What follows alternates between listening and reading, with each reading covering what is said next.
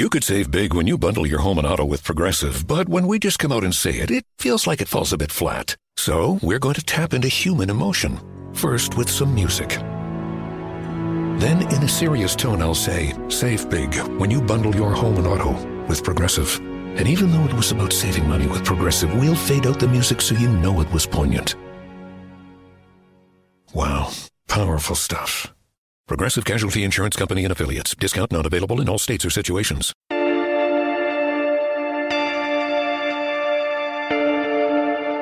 a whole fleet of them. Look on the ASA. Oh my gosh. They're all going against the wind. It was basically a cube with inside of a sphere where the points of the cube were touching outside of the sphere.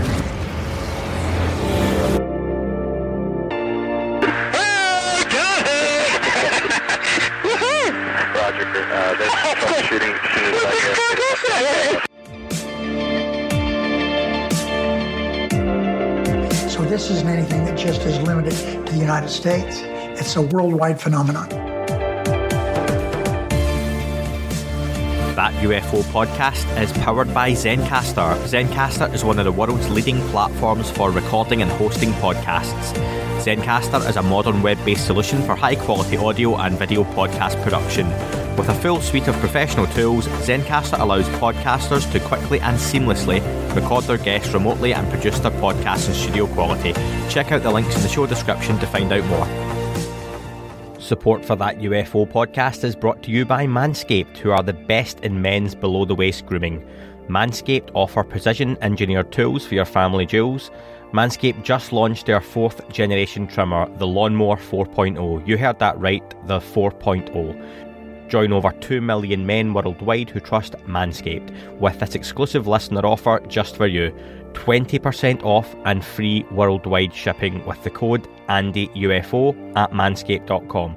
That's 20% off and free worldwide shipping with promo code ANDYUFO. Manscaped engineered the ultimate groin and body trimmer by focusing on intelligent functionality and incredibly comfortable grooming experience. Their 4th generation trimmer features a cutting-edge ceramic blade to reduce any close encounters thanks to their advanced skin-safe technology. I now feel confident shaving my Tic Tacs. Get 20% off and free shipping with the code ANDYUFO at manscaped.com. Hi, this is Mark O'Connell, and you're listening to That UFO Podcast.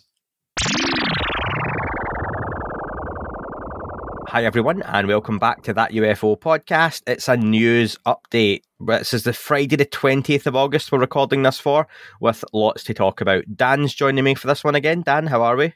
Hello. It's nice to be here again. It is. Dan making one of many appearances for the media today. He's got Fox, CNN, Good Morning America, Australian News. He's on some Zimbabwean news channel later, and also UCR tonight, aren't you, Dan? UCR tonight, yes. It's 10 o'clock UK time. I'm not sure what time that translates to on the other side of the pond. I mean, to be fair, that's only going to be relevant if you've downloaded and listened to this almost straight away. That is true, yeah. But I guess it will be there on the YouTube channel for people to watch if they want to. Yeah. If it's 10 p.m. UK on the 20th of August, you can see Dan on UCR if you go over and listen after this. Actually, I'll allow you to pause this because it's not live. That's fine. Actually, Time don't. travel. Yeah, time travel. Or 5 p.m. Eastern or 2 p.m. Pacific. Look at me with my time zones. Fancy. And the rest of the world are really annoyed now, going, all right, okay, so US and UK are the only ones that matter. I'm really sorry, I'm not great with the rest of them. I know Australia's 9 hours ahead, or part of it, because that's where some of my family stay. So that's about where I'm at. But some quick announcements for UK-based listeners. Come and say hello to me in person. That's a really bad way of actually announcing this because it's not my thing. Right I'm just going to be there. Yeah, right now, again, yeah.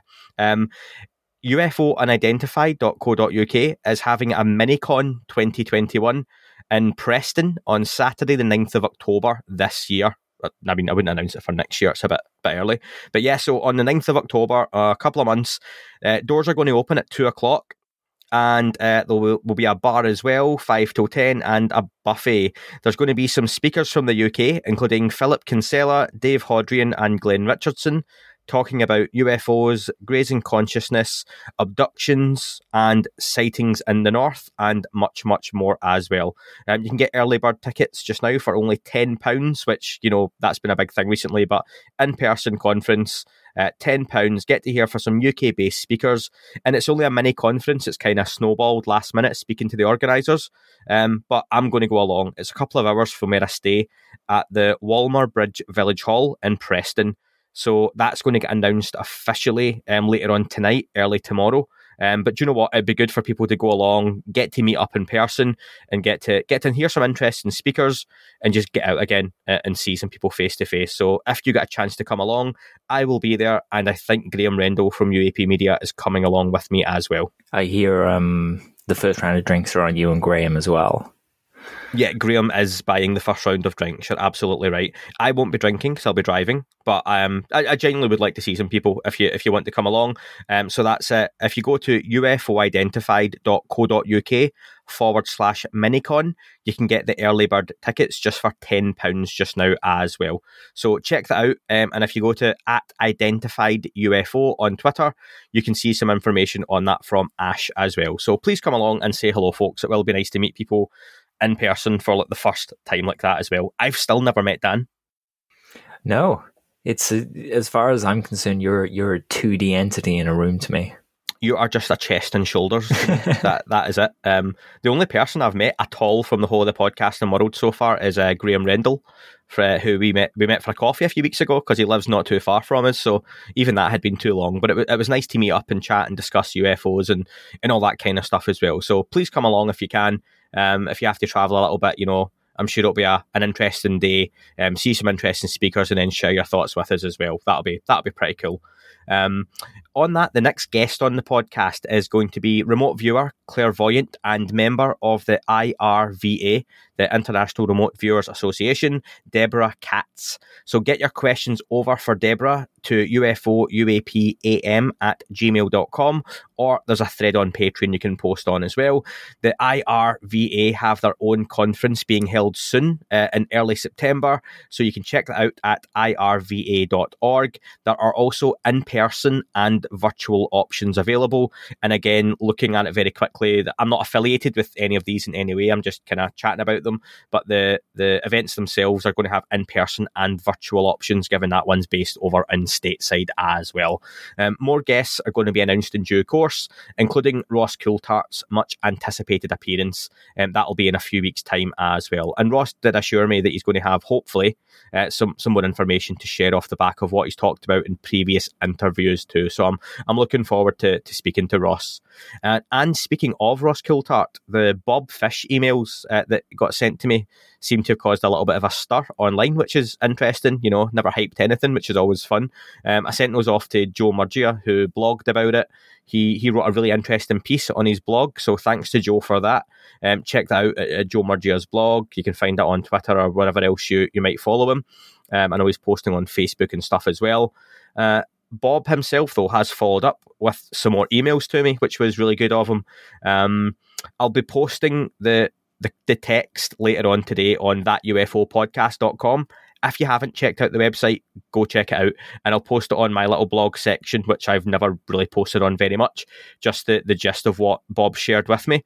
And also, I'm going to share a little story that Bob gave me in a recent email as well. Just with talking about remote viewing and everything, I thought it was pretty relevant. And his emails have been pretty cool. So there was some more information on it as well, but I'll share those out on the website. So Bob spoke to me about a couple of different things, and he wanted to share this topic, and it's got some relevance as well. So, in the 1990s, I became involved with two other folks who were looking for a crashed A-12 spy plane, and he gives you the CIA article 125 and some details. It crashed in 1967 near Area 51, and the pilot, Walt Ray, was killed. The crash was immediately classified, hushed up, and all FOIA requests redacted, so no location was known. Tom Mahood and Glenn Campbell, aka Psycho Spy of Area 51 fame, were the other folks. Glenn was a civil engineer, Glenn was really a software analyst and a software analyst, and I was a network security guy. All high tech, left brain, analytical folks. We tried everything. Glenn had heard about remote viewing, so we hired Angela Thompson to teach us how to do it. I mean, we're a pretty smart group. A half day effort ought to net us a pile of top secret titanium, he says with a tongue in cheek there, folks. On the appointed day, we were in Angela's living room in Las Vegas, sitting on a couch as she went through the remote viewing protocol with us. Tom's wife, Jerry, I realise it's Tom and Jerry, that's a great couple's name.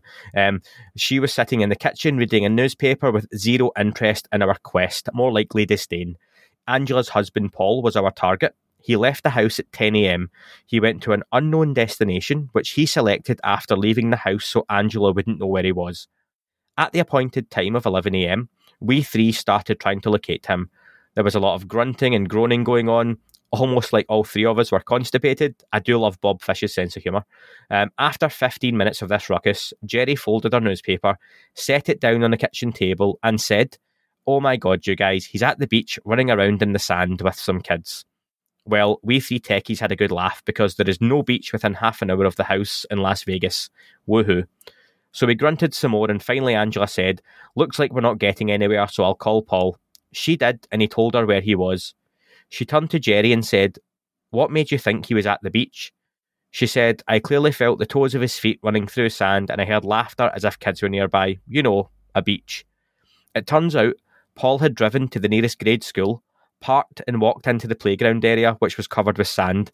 There were young kids swinging in a swing set and even helped push the merry-go-round for a few of the overjoyed kids. Tom, Glenn and I all said, "Oh crap," at the same time. What we realised is that one's mind absolutely has to be attuned to this moment to be able to reach deeper into a state of pure, true consciousness. Being left-brained intellectuals, all of us were monitoring our thoughts, ensuring we followed the protocol, maybe trying to beat the other two to the game, while Jerry was relaxed and not concerned at all, and the target information flowed through her. So Dan, the reason I share that story is Bob made the point to me that now, herein lies some of the truth about the existence of UFOs who manifest for some people but not others. If you watch the Navy Tic Tac video and don't get carried away with the pilot's exaltations, it's fairly clear the controller of the Tic Tac is playing with the F-18.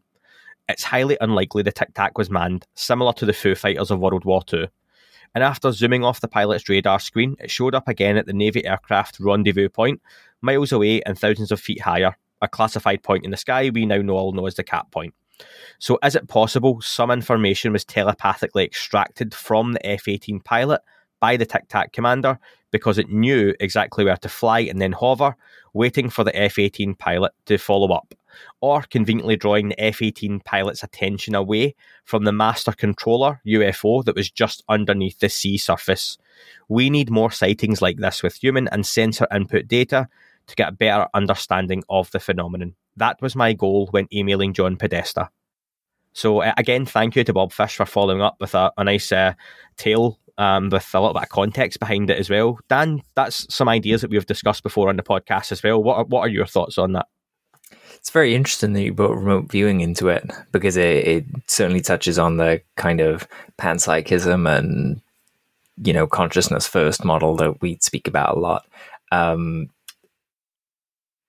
I feel like maybe he's alluding to I've read, this is going to sound outlandish, but I've read in some places that basically that sometimes orbs and some of these craft can be caused by the person viewing them. So it's interesting that Bob drew that connection between them.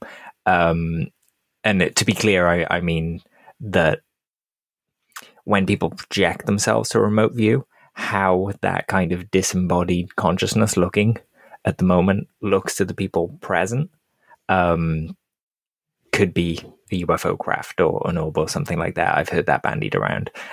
So it's really interesting connection. Again, it's hard to take stuff from it because we need data, as Bob said, but very interesting.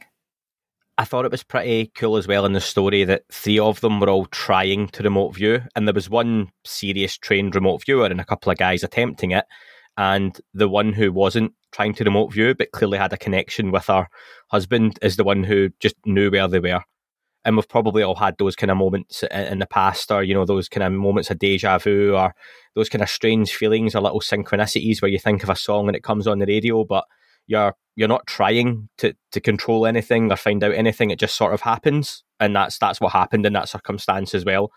And I've talked recently about, you know, CE5, or human initiated contact, for those who like to call it by its true name or true form, and that you feel sometimes you go out and a very quick whisper up to, you know, anything out there, simple as that, and no meditation, no half-hour humming at the sky, just singing Kumbaya, you know, no psychedelics involved, and something shoots across the sky, or, you know, it just shows you that just maybe sometimes the right person at the right time, it's just the moment it's meant to happen. So I thought that was a pretty interesting story, and again, from someone like Bob Fish, I really wish he would come on the podcast and talk about it, because Me too.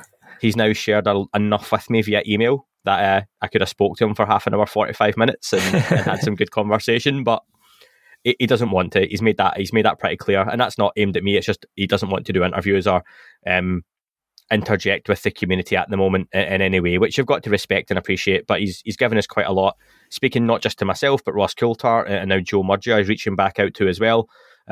So many thanks to Joe Murgia for following that up. I will post again on that UFOpodcast.com some of the text that's been shared with me from Bob. And Joe done a really good piece on his blog, kind of putting the pieces together of the email Bob had sent me, why it was important, and some of the background to some stuff within there as well. So some really good work. And Joe Murgia is also transcribing the Making Contact event just now, and he's found some really, really interesting stuff. We managed to fix up Joe with a press pass for the weekend, and he's been transcribing and making notes as best he can on the interviews and presentations. So he's done some really good work on that as well, folks. So thanks to Joe, UFO Joe. Good work all round. Dan, Tucker Carlson, or Tucker Carlson, if I say that in my English accent, had a Tucker Carlson original he seems to be doing now. And listen, I'm going to caveat this with, you have to put the politics from this aside. I know he is a very divisive character, especially stateside, where you have your left and right, blue and red, you know, yada, yada, yada. But for the rest of us outside the US, the politics doesn't really mean much to us. I'm not political at all. I've discussed that ad nauseum here on the podcast, especially in the UK. I don't really have any interest in it. But if someone talks about UFOs, rarely does their background, especially politically, put me off what they're saying. I'm just more interested they've broached the subject.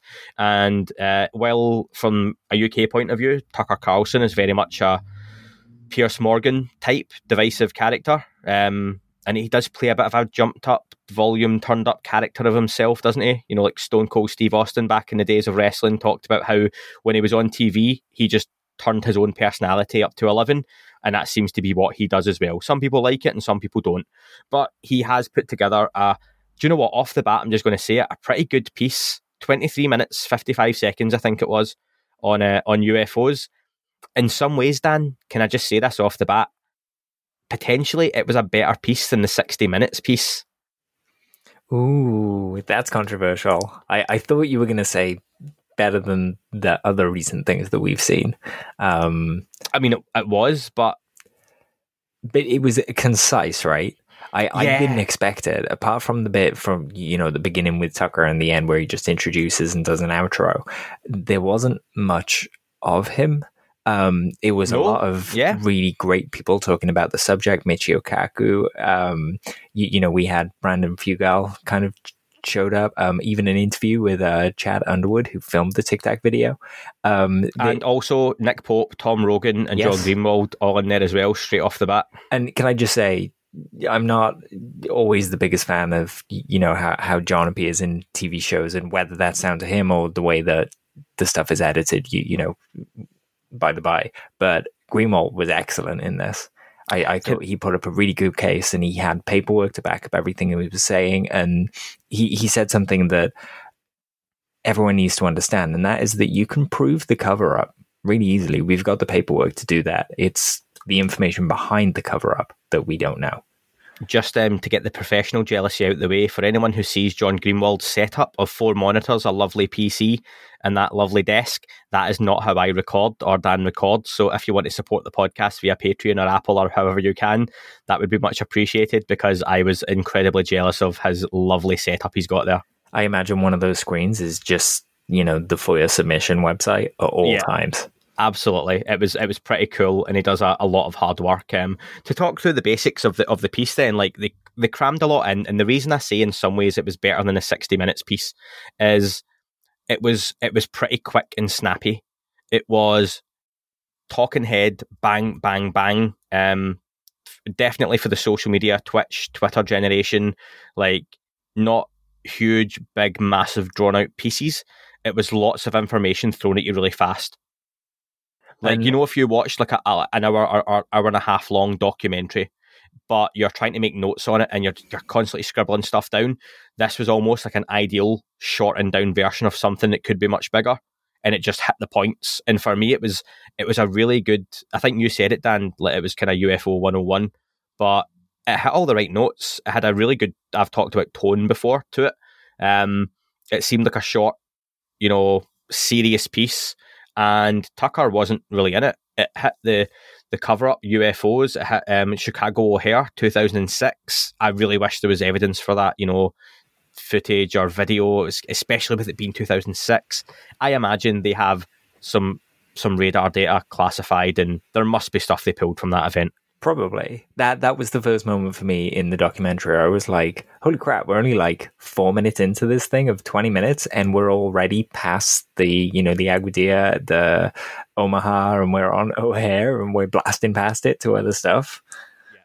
It was hitting all the points pretty quick. And again, even before that, Dan, Tucker got the point in a voiceover of pushing the fact that these objects are operating in the ocean, and talked about the missile tests off of Puerto Rico, with test missiles being pulled under. And that was something Lou Elizondo talked about on his interview with Terry Virts, the astronaut. If you haven't checked that out, you'll have seen a load of Lou Elizondo interviews.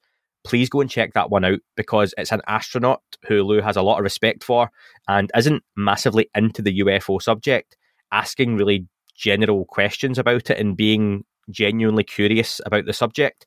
And Lou shares a lot of really cool stuff and analogies and stories with him as well. And military witnesses witnessed a huge underwater mass coming up almost like an island underwater, like a big black disc, and sucking these missiles down into the water, where the divers who recovered these shells were like, get us out of here. That would have been terrifying, absolutely terrifying. I mean, I've never heard Mick West talk about that story, but does he think it's a magnetic whale? What's going on there, Or wouldn't he touch it because there's no data? There's no grainy video. And do you know what? You would have to say, Dan, to be devil's advocate, well, we don't know, there's no video. We assume there's no video. But if there's not, then it could have just been in the moment. They were scared. It could have been a school of whales coming up. However unlikely that may be. Or pod of whales. Is it a school or a pod? School of fish, pod of whales. Yeah, that's right. I think so. But there you go. There's some fish stuff for you. But yeah, it's a pretty cool little event that Lou talked about, and straight away, bang, they're smashing it out on here. O'Hare Underwood tells a little story of how he named the Tic Tac based off of hearing, was it the movie Airplane he was talking about? Airplane, yeah. There's a craft in that described as a Tylenol, and he just realized that he'd be, dating himself. People might not get it, so he went with Tic Tac. Yep, and look what's happened and what's been spawned after that. There were a few images flashed up within the show, and this caused a little bit of controversy seen online, where some known fakes were used, either photographs or videos. And this was kind of addressed. I asked Lou Elizondo for a statement on this back in, it would have been February or March now, I think, or maybe even April, where he'd appeared on Fox, I believe, in a few segments. And immediately the accompanying video package with Lou Elizondo was a load of fakes or drones or CGI. I think, Dan, one of them was that UFO app on Apple phones. Right. Yeah. And I asked Lou for a statement on that. Just, was that frustrating? And Lou said, yeah, it was, because it's a lack of due diligence and research. But I suppose you have to remember that these video packages are being pulled together by people who aren't necessarily interested in the subject, and they're being told, go and get some UFO footage. So they're Googling it, they're going on Twitter, they're going on YouTube, and they just pull stuff together and sling it in a video package. They don't care about the credibility or genuineness of any footage or evidence necessarily. So it's one of those things for now. I think we just have to give it a pass and hope that changes as we kind of move forward in the conversation. Robert Salas turns up as well, discussing nuclear missile silos. And again, that's a short, snappy couple of minutes that these objects have turned these things off, and they've basically not had control of nuclear weapons for up to 24 hours sometimes. Nothing that we didn't already know. But I think overall, this is a really good piece for people watching this who maybe have had a passing interest in the subject or maybe fell out of love with it.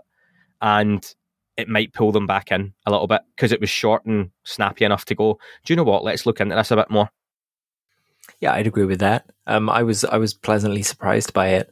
You know, the end of it basically said, well, the burden of proof is now on the military to prove they're not extraterrestrial. I believe that was Michio's words. And why have the government lied about it for so long? You know, both very pertinent questions, and both questions that all of us will kind of get the answers to in the coming years. Hopefully. And it finished off, I have to mention, it also finished off with a piece on Skinwalker Ranch. So it really did cover the ground in 24 minutes, a really concise piece. Showed Brandon and his brother and talked again about the events that have happened over the years. And, well, Brandon mentioned millennia at Skinwalker Ranch, going really back into the history of the area. That was Skinwalker was represented. Too. Yeah, do you think that was represented well, Dan, in that short time? Yeah, I mean, this is the issue with short stuff. You know, there's always more to dive into. But in terms of going, hey, look at all these intriguing different aspects you can dig into. The show did a great job in terms of setting that up for people, and you could almost pick and choose what you were more interested in and follow the rabbit hole, so to speak. Yeah, I would definitely recommend people check it out. It's not going to be something that shows that you're going to learn anything new, especially if you're listening to this podcast and that's not to big us up, but I just think if you're listening to this, you're probably well versed in the subject. And if you're not, you'll have heard bits of this. I just think it's worth anyone just catching up on it, because it could be a really good piece to share with friends and family, or anyone who may have a passing interest in the subject, to just go, look, have a watch at this. Because it covers a lot of ground, and I've got to be honest, I think it covered it well. So fair play, props to Tucker Carlson and his originals. Next up, I suppose one of the bigger news stories from this week as well was the Anjali press conference. Dan, this caused a lot of controversy, reaction online. Yeah, just a little bit. I genuinely put online, and I think some people thought I was joking that I had missed it because I was busy. I was in the cinema watching the Paw Patrol movie with my little boy at the exact time it was on, and good movie, by the way. But I saw the reactions very quickly online, and I saw people commented on the thread, and it seemed very divisive as to what they thought about it. I'm not going to lie. I think I said beforehand to a few people when they asked me my honest opinions that, and this I've said before, and I can't be a hypocrite, that if you are an experiencer that has had any sort of experience, including myself, who has a couple of sightings, I still wouldn't call myself an experiencer, just with the intensity of the events. I think has to be a certain level to do that. There's ways and means to do this, and I just still don't think in retrospect this had the outcome that they would have hoped for. It just seemed a little odd watching it. The presentation, it just seemed like, and this isn't to downplay the message or the potential gravity of what was being talked about. I appreciate some people really, really respected that, and of course you have to respect her for coming out and from the position that she has held as an intelligence officer, and potentially has had access to information that has led her to these conclusions. And if we take it at face value that she's not, making this up, then it's a very brave thing that she's done. But it still doesn't look like a great presentation and setup. And when it looks so amateurish, and she seemed nervous. Am I wrong, Dan, on that? That the way she was talking, it was, and she's not a public speaker, that's fine, but I don't know. So I will say that for me, she looked like someone acting nervous.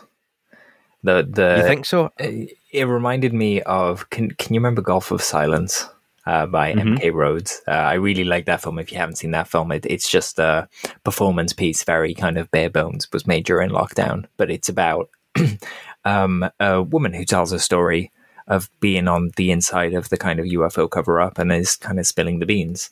But it really reminded me of that, of being a performance piece. Whether it is or not, I don't know. I would also say that usually people do press conferences after they get their results. As much as I'm up for, telling people what you're going to be doing.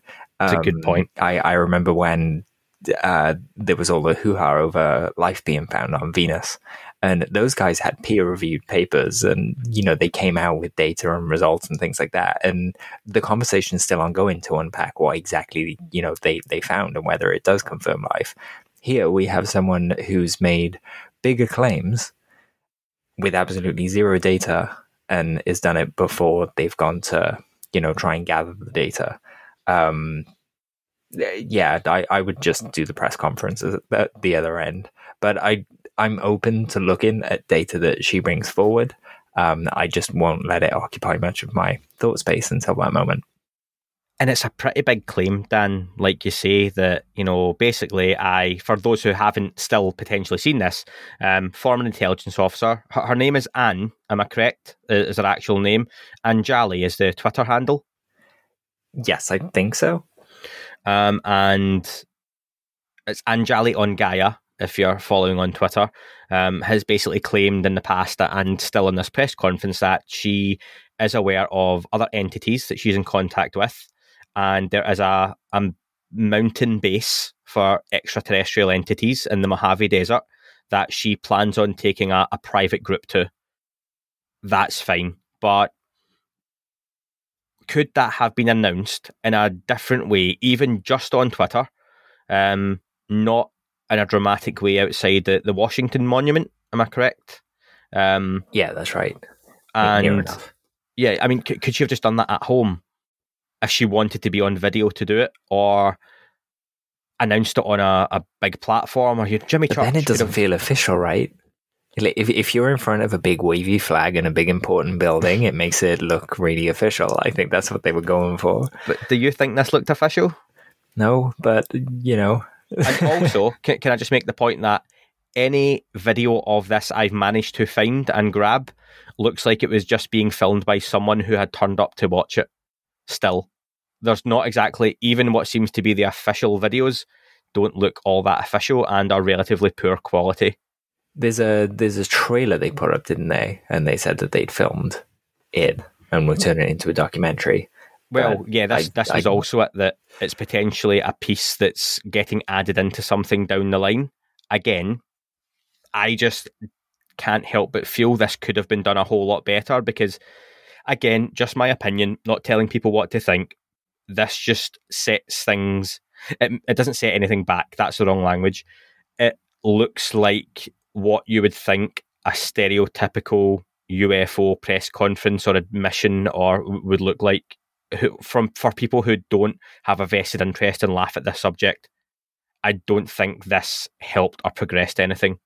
And it could have been done in a much better and more subtle way. I would put a little asterisk there and say it could have been done in a much better or subtle way if it's true. Again, we don't have data. So, and I hope it is. I hope it is true.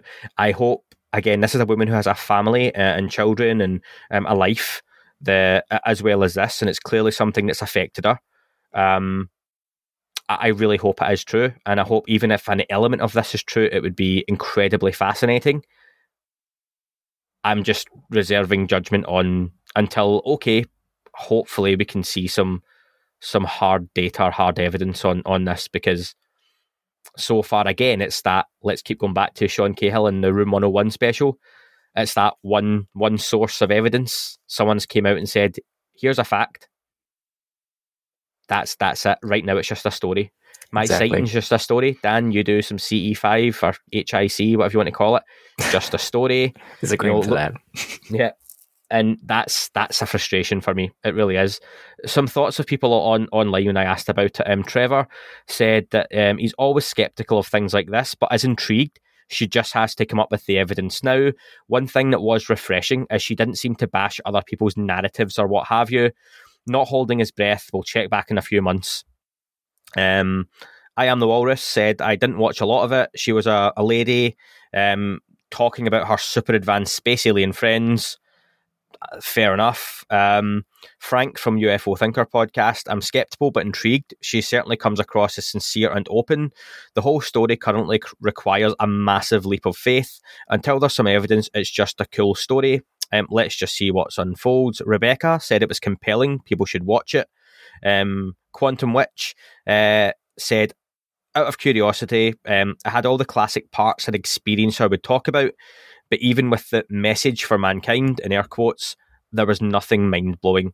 Again, a few other people tried watching, fell asleep. Post-Disclosure World, Ryan, UFO Jesus, didn't watch it, no intention to. Those are his thoughts. So, yeah, really, really split. Some people appreciative of the message or the attempt, and others a bit wary. Some people just not having it at all. So it's one of those, let's watch this space and hope for some movement forward within this. I don't see a whole lot of support for her from other people that I would look to maybe on a similar level that would make those kinds of big announcements or maybe tag along and get involved with that as well. I've not seen a whole lot of outpouring for something as wild as she's claiming. No, not really. But yeah, we'll keep an eye on that one and hopefully we'll at least hear some more about it. Next up, Dan, I'll let you take the reins. There was some stuff posted online for the AIAA. Am I saying that correct? There was, and you are. The American Institute of Aeronautics and Astronautics. They held their 2021 conference last week. They had a special session, and it's a big deal that they had this session on UAP. Called Advocating for the Scientific Study of Unidentified Aerial Phenomena, Technical Perspectives with a Focus on Aviation Safety. So they had several presenters, some guys from NASA. We had people from the SCU, from NARCAP, and from the European Space Agency. And all of them presented very serious, fantastic looks into different facets of the UAP phenomena. I won't go into detail about all of the talks, but I put a playlist together that you can find on my Twitter of all the talks in order. Kind of makes it nice and easy for you. Awesome. But Christopher Plain at The Debrief wrote 2 really great articles to kind of look at them. But the second of which he kind of just says the big 5 points, big 5 takeaways from him of this conference. So I thought I'd just run through those. The first one is that the AIAA UAPs are real and a legitimate safety issue. So, we're past UAPs are real now. We're starting to talk about ways to make our commercial aircraft safe against those things. Number 2, the stigma. Dan, sorry. Go on. Okay, just on that, speculative. Do you think we have ever had a legitimate lost aircraft, and I mean civilian, a commercial airliner that has gone missing or crashed because of one of these things, but we've never had that released? I grew up with the X-Files, and there were a few episodes of that kind of story, and there have been some inklings over the years that maybe those guys knew a little bit more or were talking to people that would drip feed them information. So based on that and, various other bits of literature that I've kind of read, I'd say probably. Okay.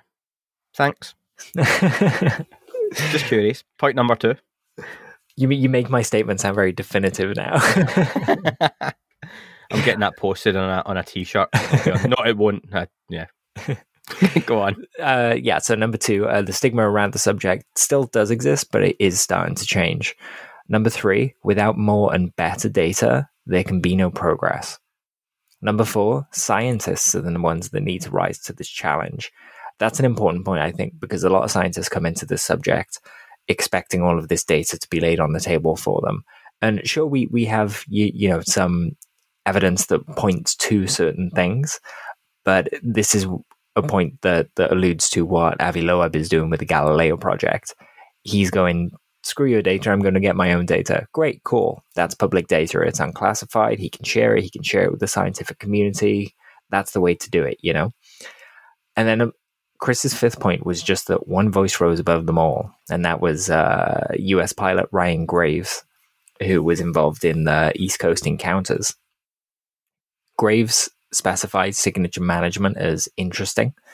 That is the crafts they were encountering seemed to be able to manage their signature in various different ways, whether that was dropping really quickly when they flew close to them to kind of get a look at them, or doing other things to make them appear to be other things. He said that the craft were difficult to see up close, even when their helmets and the systems guided them and highlighted the target in the air. They were still really difficult to even visually pick up. He specified that a lot of people went out to see them. So the video and the reports that we have are really just one story in amongst, probably, because how many people are on one of those ships? We're talking hundreds, right?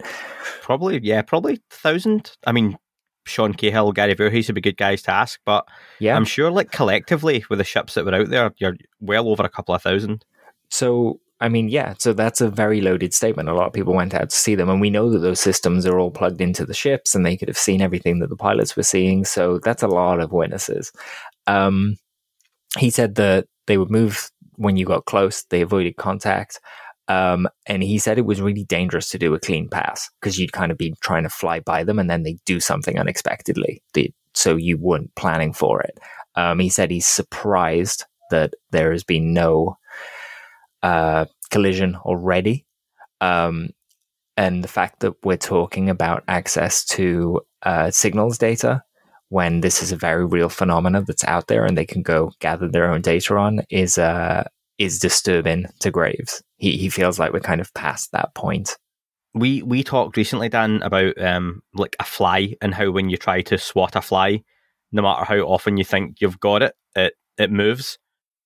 And you see, potentially from a fly's point of view, you see your hand moving really quickly, but the fly sees and senses it coming much, much slower towards you.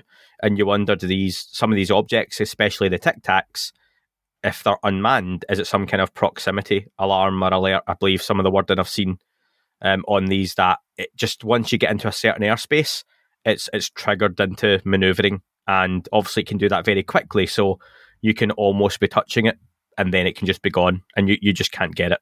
Yeah, absolutely. There was a really good article. Sorry, the author name escapes me. Bob something.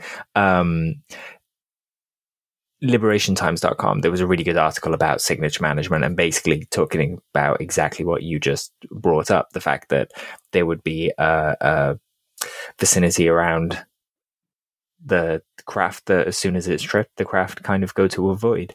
And certainly the flicker rate is what we call it when we talk about how a fly kind of experiences the world. They have a much higher flicker rate than us, so they can kind of see things slower and react to them. But it makes you wonder, because you could play with that, right? And you could try and figure out where that line is and do different things and say, okay, if I zap it with my radar from this far away, does it react the same as if I fly near it or something? And it would come up with tangible ways that we could study these things without making them fly off to 80,000 feet in 1 point. Or what was it? 0.27 seconds, something like that. Yeah, that article on Liberation Times was by Bob Pliskin. Bob Pliskin, that's it. Who was a former intelligence analyst in the Marine Corps. So check that out at liberationtimes.com. It's on the homepage if you want to see a little bit more of what Dan's talking about. So yeah, it was all electrical failure, talking about FAA collecting data with Sphere cases, talking about the fact that it is a worldwide phenomena. And that's kind of everything was wrapped up in that. But it's a really big deal that the AIAA is talking about this seriously. Because in years gone by, it probably wouldn't have even been on the table. Yeah. And then just as a last thing, last night, Avi Loeb went on, I'm going to have trouble saying Max's surname, Max Moskowitz. I think that's a good attempt, yeah. Cool. He went on his channel for a conversation, and they got talking about Elon Musk. And Avi Loeb actually kind of threw down a challenge to Elon Musk when Max asked about Elon's comments dismissing the notion that ET is on Earth. And Avi Loeb, as you would probably expect him to do, basically said, well, then I have a challenge for you. Fund us, and we'll prove you right. And then you can go around and say, well, I paid for it and we looked and there was nothing there. Or if you do find something, then that's your accomplishment. So I would second that.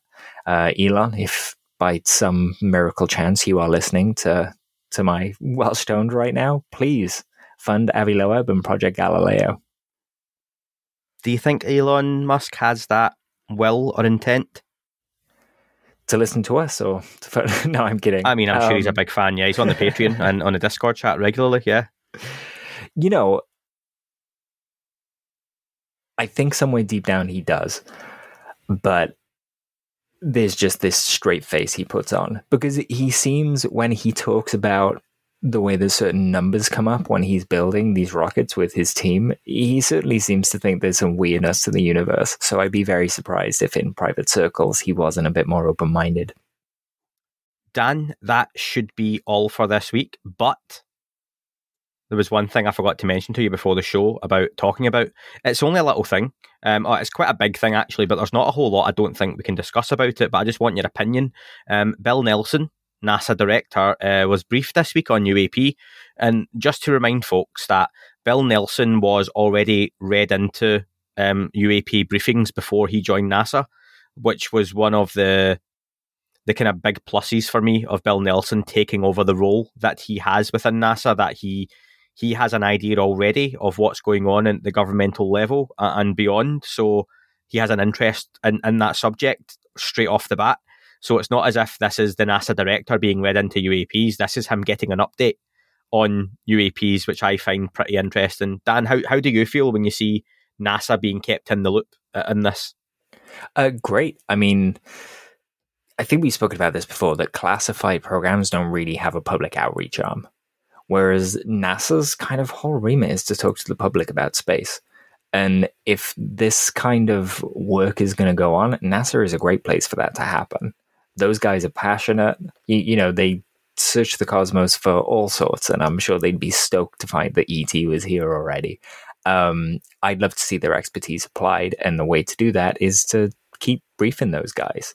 I wonder as well, because we're due in 34 days is roughly the end of the countdown when the UAPTF will give a update to Congress. That's but I think 3 months. 3 months. Yeah, that's right. But I think it's clear based on the fact that we have that new bill that just came through to kind of permanently fund the UAP task force. And this briefing happening now, I think these briefings are ongoing. I don't think there's going to be a countdown to, one kind of Uber update. I think this is just an ongoing thing now when we're in it. But I would like to bring up the fact that it's been 702 days since Susan Go undermined the FOIA process by taking control of it and making all departments report to her and let her have final say. How do things change, Dan? So you've got NASA, who, like you say, looks out to the cosmos, and I suppose for many, and especially the general public, would always think that if we are going to find ET, that it will be through NASA or some kind of NASA announcement or NASA-funded program, etc., etc. But more and more we're hearing that some of these objects more immediately or in the vicinity might be under the water. Does that threaten NASA at all, that if we, say the Galileo project, managed to get that really clear footage of these objects hitting into the water, do we suddenly change our focus to exploring the oceans in the same way we have a space station? Do we suddenly have a massive station underwater, like the Abyss, where you start to look for these things in a much more scientific and heavy way? And even then, if again we got some kind of really good proof that these objects were in the ocean, that Elon Musk, Richard Branson, Jeff Bezos, they suddenly turn their attentions away from going up and start looking at how they can go down and how deep they can go? And do they go looking for some of these things themselves? The last thing we need is for billionaires to know where the underwater bases for the visitors are. We've already put up with them barely becoming astronauts. We'll have videos of them running up to their door and knocking and running away. Forget the billionaires then. Forget the billionaires. But those guys could throw some serious money at this. So just people in general, investors who could fund scientific and academic programs. Because you would imagine, let's just use the Galileo project being the biggest and one in the news right now. Hopefully more spring up and they all get good investment. But say they manage to find something going under the water, you would imagine they would be well placed to suddenly shift that academic focus. I unfortunately probably renders some of those telescopes Avi's looking to buy less useful. But the idea being that how can we now get into the ocean? They are going under the water, just for talking's sake, round Catalina somewhere, because that's where we know the Tic Tacs went. So they start firing off. UAPX is focusing in that direction as well. Do we start basically trying to get under the water to try and find these things? Well, I mean, yes, is the short answer.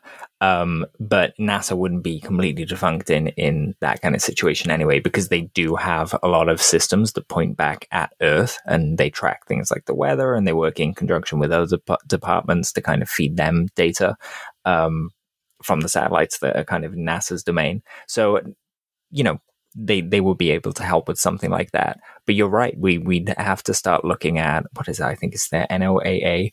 They kind of look under the ocean, and there's a lot of kind of secrecy about exactly how they, and I'm kind of doing apostrophes here, but you guys can't see me, how they see under the ocean.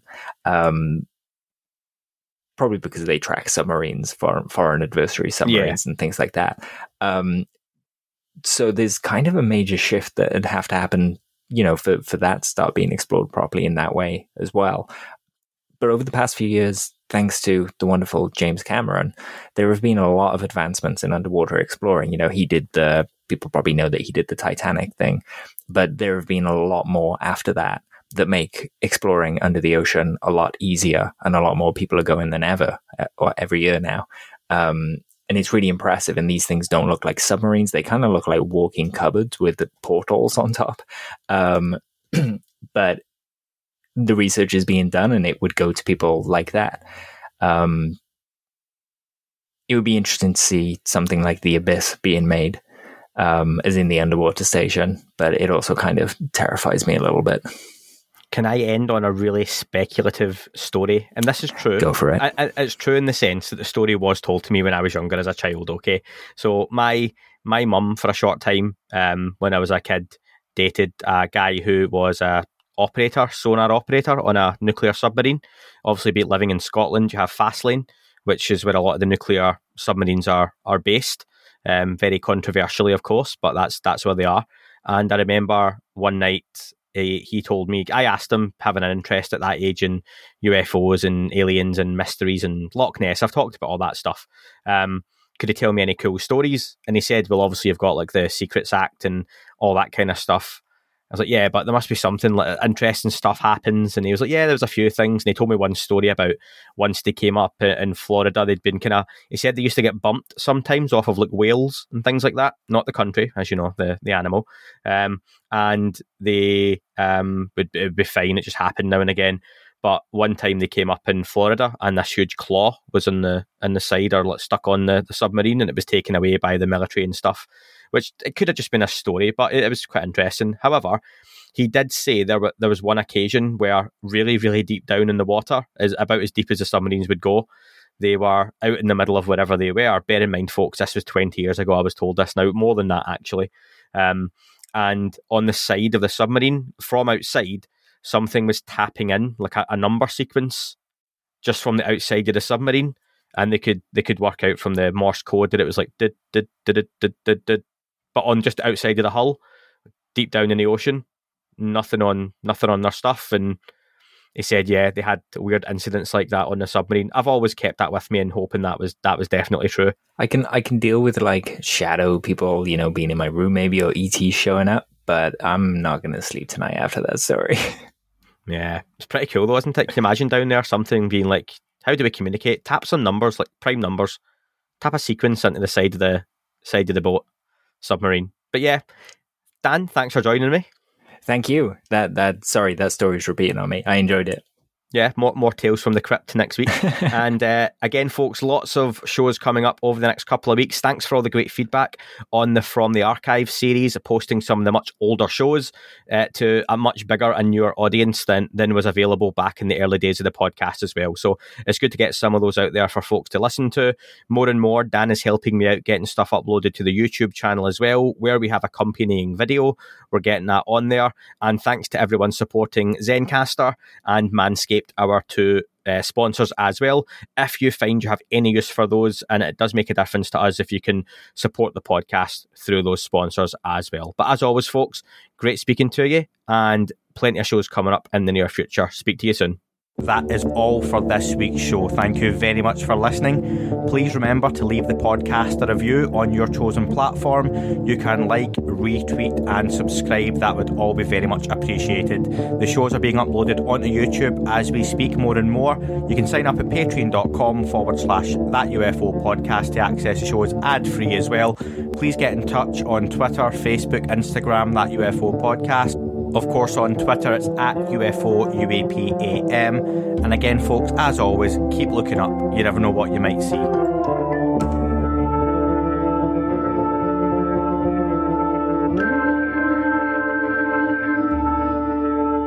It wasn't a tic-tac and not quite a saucer, more like a hubcap designed by Chaucer, a little Baroque and quite steampunk, like Alice was playing bass for the Parliament of Folk. The little fucker hovered right outside of my window, and when I shoved out the screen, he made it an issue. I don't think he expected me to see his ass, but I'd had some champagne and smoked a little grass.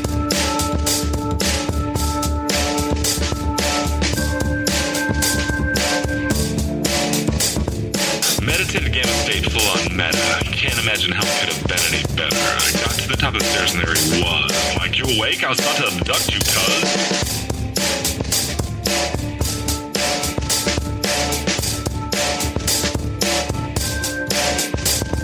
I jumped back and nearly kissed myself, and I climbed out the window after the elf, and I woke up in my bed and there was something on my head and everything was weird and everything was red. And I called out to my boys. They thought this was noise. They thought it was a dream. They thought it was my toys. They thought it was my problems, and they think I should seek therapy, and I don't know what to do because it doesn't really scare me.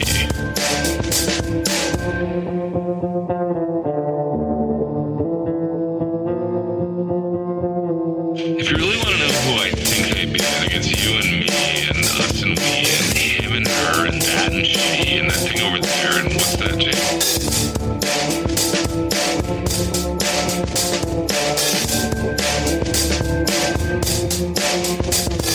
If we're being serious, open your mind, consider your heart, consider time, consider your space, consider your lies, consider your life, consider your eyes.